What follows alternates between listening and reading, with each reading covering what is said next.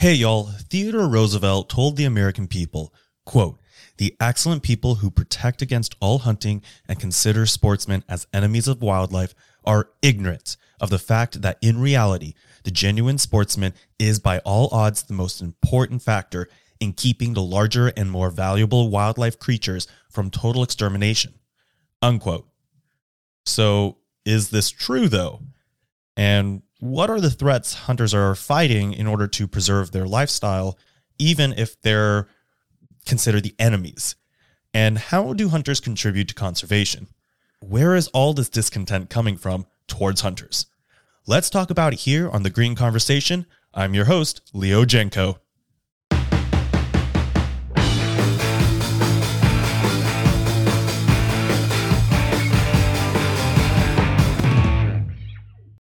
Hunting has played a vital part in our culture as Americans. From Native Americans to outdoorsmen, from farmers to the poor, hunting and angling help provide one of the three basic needs of life: food. However, today, our society has grown economically and socially. Cities can overlap county boundaries. Food scarcities per capita for our nation is at an all-time low, and services are at our fingertips. We have transformed the land for easier living. We lost our understanding of the benefits of hunting and why it should continue as a tradition in this nation. I can testify that our changes to the world threatens the existence of hunting. There is a conflict between the general public and the economy over who gets to experience and use nature. And hunters are in the midst of this conflict. Out of everyone in the nation, they are likely to value nature the most and are hurt the most in this conflict. So as more and more land is consumed by industries to supply the urban world, the ability for the public to experience the wilderness and connect with nature dwindles. The expansion of the economy threatens wildlife diversity and land available to the public. As our world expands and invades into the wilderness, our activities also expand. Even if hunting is banned or lost, our activities are going to run into conflict with wildlife. There will always be issues. We will always harm wildlife within urbanization and recreational activities, such as observed by City and colleagues in 2012. And I apologize if I mispronounce that scholar's name. Y'all heard about the old angler's tip that fish can hear you, right? Well, that's not too far off from reality. Our daily lives can indirectly affect wildlife, especially noise and light. Even our own pets and allowing them to roam free can affect wildlife, though smaller wildlife. These forms of pollution can disrupt wildlife behavior, which in turn affects the vegetation around us. The balance between animals and plants is very intricate. Ripple and colleagues conducted studies in 2001, 2012, and 2016, where they observed the reintroduction of wolves to Yellowstone National Park. They found that vegetation drastically improved due to the wolves affecting herbivore behaviors. We need animals and plants for a healthy environment, and hunting helps maintain the balance between animals and plants. Because while it's great that the wolves are introduced into Yellowstone National Park, we still have to make sure that the wolves do not overconsume herbivores in order for foliage to be maintained. One solution to fight against the encroaching urbanization and production is the purchase of private land for conservation. But this limits the land that can be used by the public. Research by Alazen, and I apologize for the name. Research by Alazen 2021 has found that private land creates a paywall for many Americans. Private land is not questioned to be a limit on the opportunities to hunt, which in turn strains locals from hunting themselves. No, it's just another compounding factor on the extinction of hunting in America, which helps supplies conservation efforts. However, private land seems to be the answer currently to fight against the growing urban sprawl and land destruction. But I do not see this as a permanent solution. Buying land is great, and as the economy grows, the idea of eminent domain and property taxes can overburden private investment for conservation. For instance, if an urban sprawl is spreading, one can enact the government to enforce eminent domain over your private land for the sake of housing or other development, or you can just be taxed out. I have a friend who owns about 30 acres of land for his home and uses the land to grow endangered trees from the area. However, property investors are buying up the land around the area, which causes many problems. More importantly, property taxes will increase as the property value increases, and this is due to the rise in housing and property demand. Thus, property is always going to be monetarily threatened. It is a growing struggle to live in rural America, and I remember heading to Iowa for a job interview. As I was driven around the area, my heart sank when I saw abandoned farms one after another. According to the government records from the Census Bureau, the median household for rural Americans was 25% lower than urban living Americans in 2007, and this gap just continued to grow up to 2017. It was a miracle for an individual to maintain land for conservation and farming and agriculture without being backed by some sort of sponsored corporation or government subsidy. If they don't find a way to develop the land, people in rural America would be left behind in the economy. Hunters are now probably our last line of defense against encroaching urbanization and to protect conservation efforts. Hunters carry the stories of the consequences of our development. Urban and environmental activism only gets a glimpse of the environment through trips and vacations. They don't live the destruction and see how it affects everyday life for rural dwellers and wildlife. Hunters fight for their world, and they fight it through funding and campaigns. Some of the largest campaigns to date. I think the main question is why, though? Why are hunters so adamant on conservation when they kill animals? People may not agree with me, but I think animal rights and environmental activists behave in a way where they don't truly understand nature. In other words, they are disconnected from nature, and their views are because of that disconnect. But again, that still leaves the question, why would hunters then be our best bet?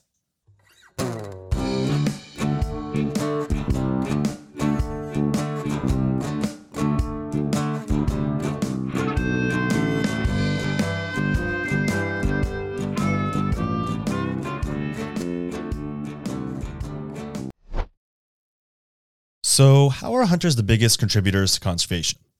Well, according to the latest National Survey of Fish, Hunting, and Wildlife Associated Recreation from 2016, hunters and anglers spent around $81 billion on expenditures to hunt and fish.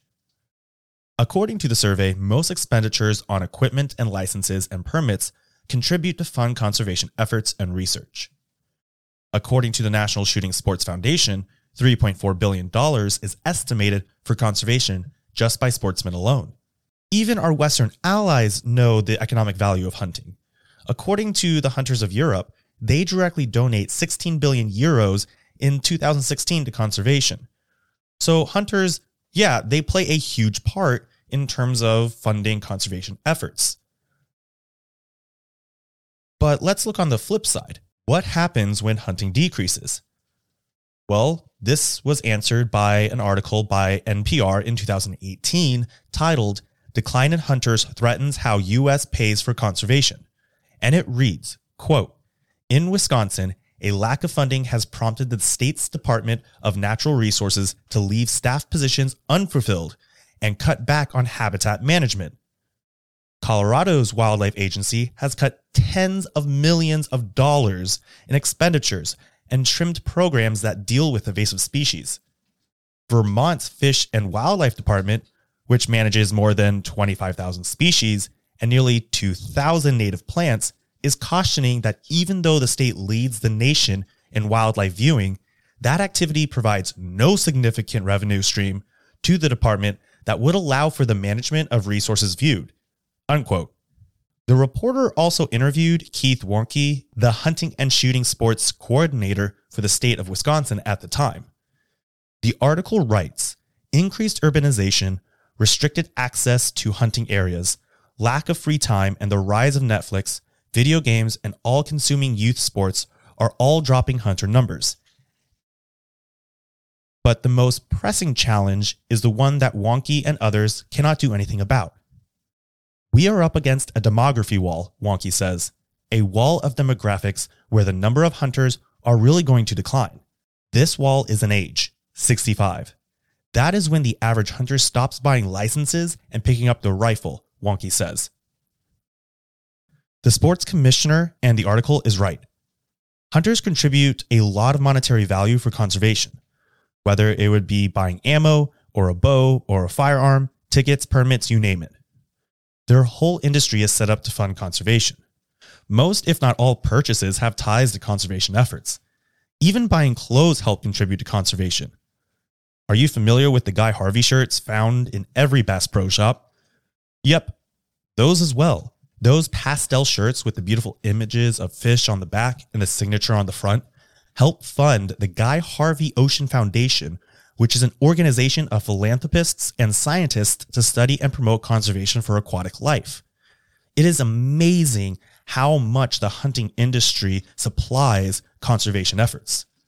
And the way the morality in America is being developed, are we really willing to give up that in order to do what? Feel some sort of virtue and pride for not harming an animal? You can make the argument that we should be able to give money without supporting a means to kill an animal. But the problem is, you still don't understand what you're giving to. If we stop all hunting and the industry, we're going to stop our understanding and connection with nature. So yeah, some people may donate their money out of the goodness of their heart, but as we separate ourselves from nature more and more, some people may not even give money back because conservation does not affect their life at face value. That's an even worse mentality and morality than having hunters exist in the world.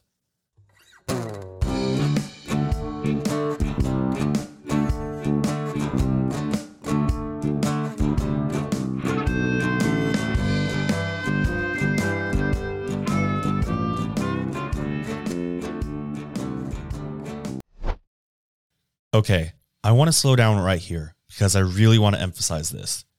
There is a reason why getting rid of hunting and just donating out of the goodness of your heart is not going to work. And that reason is called alienation. And this has been studied in academia for a while, though there's not a vast amount of research in terms of how it relates to hunting.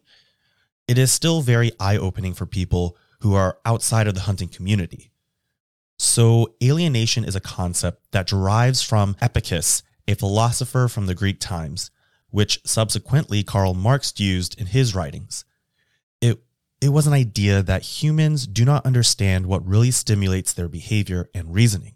Dr. M. Niles Peterson is a great scholar who discusses how hunting brings people closer to the environment, not physically, but in how we operate. Because what really stimulates our behavior and reasoning is the physical landscape and ecosystems and nature around us. Most people have no clue how the environment works.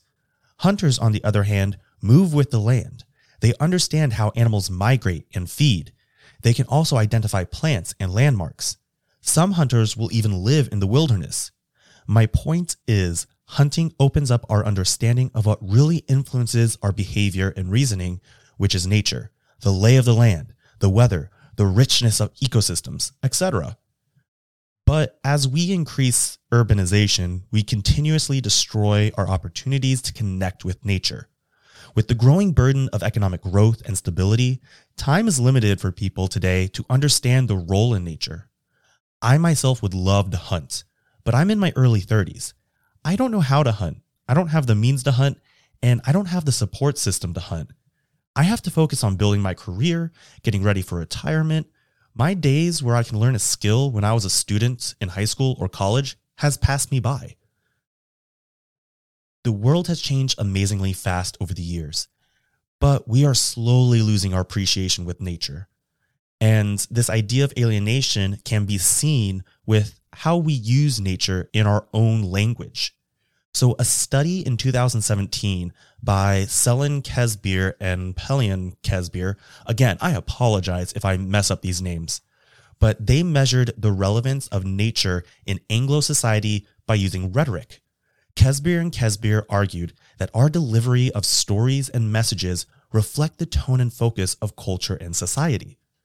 Over the years, up to around 2000, their study found a decrease in nature references for songs, books, and movies, just to convey the meaning and lessons of everyday life. That is, our society does not recognize nature as part of our cultural understanding of the world anymore. And this decline strengthened around the 1950s. Not surprisingly, this was the era where mass production became a goal for our economy. As we develop, our perceptions of nature are skewed and exaggerated from urban dwellers.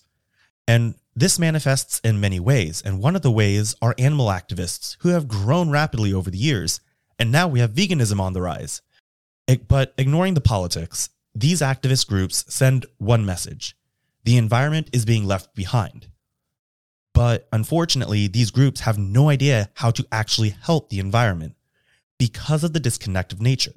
Unfortunately, these groups have no idea how to actually help the environment because they are disconnected from nature themselves. You have to have a large understanding of human ecology in order to propose a new system where humans and nature can coexist. For most of these groups, this is more of a hobby and an interest instead of a career or lifestyle. And I believe that, I think this statistic is 80% of vegans will actually revert back to eating meat because of nutritional issues and eating habits. But don't quote me on that. Yeah, you can see how it's just a hobby or an interest. So while our ecology should change, some people have tried operating in the current economy to reconnect humans through nature, but it has nothing to do with hunting. So some people have tried to help people reconnect with nature in our current economy and structure, but it has nothing to do with hunting. So there is a movement in urban areas to include green areas to help relax and help ease the anxiety of the urban environments. Many scholars have documented this advantage to have nature around people. However, this doesn't seem that these areas can help people understand nature, which is the whole issue with alienation. A study by Nancy Santi, published in 2020, found that Baltimore, Maryland residents found local forest patches to be messy, chaotic, unpredictable, even if it helped the residents relax. There is still a disconnect over the total idea of nature and how we are a part of this earth gifted to us. Additionally, research has shown that people can easily recognize human intervention in nature. Thus, people know gardens and sculpted landscapes are not true forms of nature, but I highly doubt they really want to know real nature if they don't like the messiness and chaos and unpredictability of it. However, hunters enjoy the messiness of nature because they learn how ecosystems and wildlife behave. Hunters see the beauty in natural organization. They understand that humans play a part in nature, and it is a wonderful connection we should protect. However, the construction of our own ecosystem is designed to our liking, and over the years, we like the neat and clean streets, clean-looking vehicles, beautiful city skylines, beautiful gardens and sculpted parks, and more. The study in Baltimore was right. While nature has this mystical effect on our psyche, we believe nature is messy compared to our created ecosystems. And this is one of the many reasons which drives us further away from truly understanding nature and our place in it, and how nature dictates our behaviors and reasoning. This is why hunting is so important, and it should be promoted.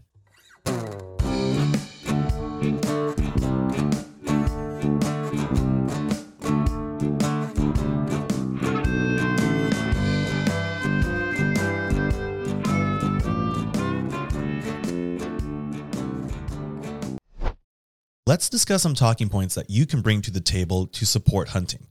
At one point in our history, hunting and the outdoors were supposed to be the remedy for the destructive urban expansion and our disconnect from nature. In the 1800s, there was a rediscovery of the wilderness in the state of New York that was long believed to be lost to urbanization. This is one of the reasons why Roosevelt emphasized manhood and nature when discussing hunting, because hunting provided a consciousness of nature. But most people don't really understand the benefits of hunting and the ties to oppression and freedom. You see, the wilderness is under the public trust doctrine. The doctrine is a principle where air, water, and land and wildlife cannot be owned by one individual or group. So you are able to use the water outside for drinking. You are able to explore different landscapes. You are able to hunt freely. You can do all these actions without fear of government or corporate gatekeepers.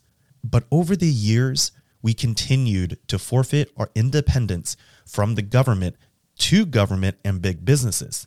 And as a result, we lightened the political weight of the public trust doctrine and hunting. The more we rely on corporations to support our food necessities, the more we start to lose sight of the purpose of hunting. Freedom. It exercises our own ability to live our life, a life of independence. You want to live out off the grid? So be it. Hunting provides that feeling of encouragement for a self-made American. We are not England or any other European country. I don't understand why people want us to be more like Europe in all our aspects of life. There are fundamental differences in our traditional perspective of government and economic freedoms, and it boggles my mind. Hunting provides this economic freedom that historically was not there for a very long time in Europe.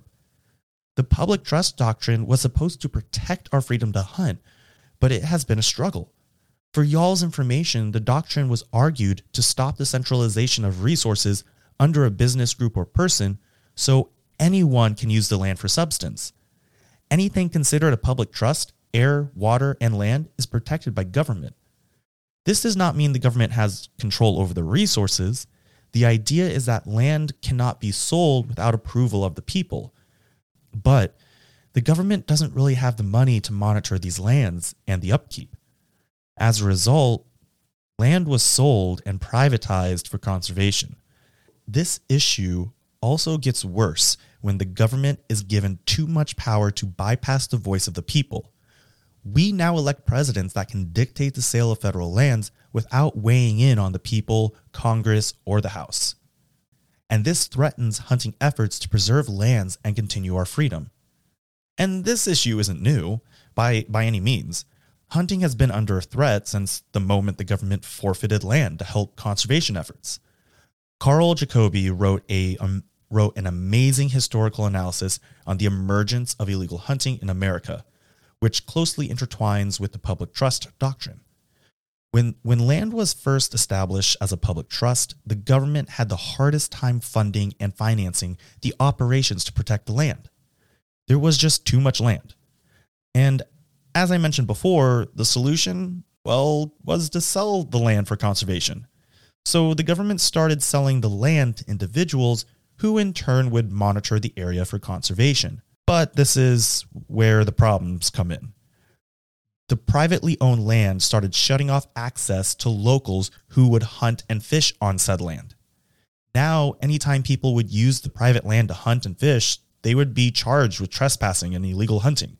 The government's solution to ensure funding and protecting land was the thing that started the decline of the government's ability to enforce the doctrine in the first place. Okay, that was a lot of information. But to summarize, hunting is the expression of freedom, something that we want to treasure in this nation. But it is threatened by the ever-expanding urbanization and economic development.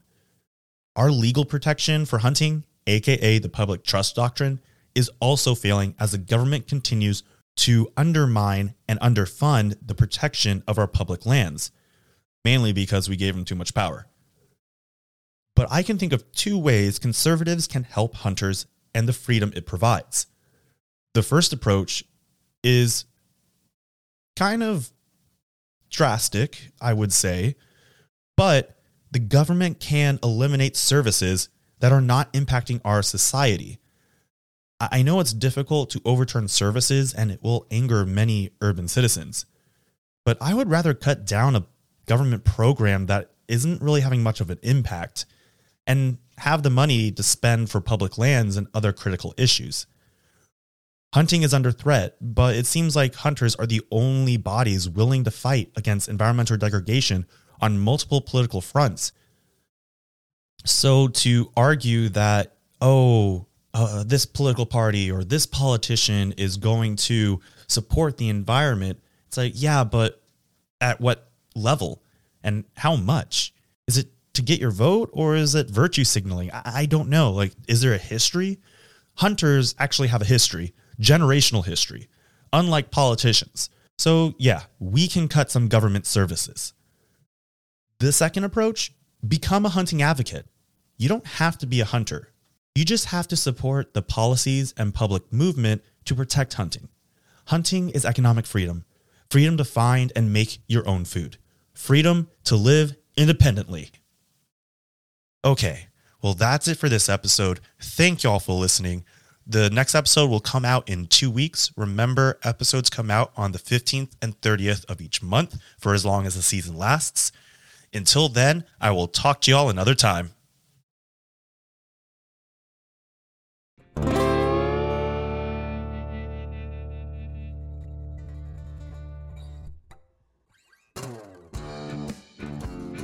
You just listened to The Green Conversation with Leo. If you would like to contribute to the podcast, please visit leojenko.org and sign up to be a member of the community. As a member, you can get content all year long compared to public listeners. You can also follow the podcast on Twitter and Instagram. Search for The Green Conversation. Music was produced by Michael David Mobley. Sound and scripts were produced in-house. Research to make this episode is cited in the episode description.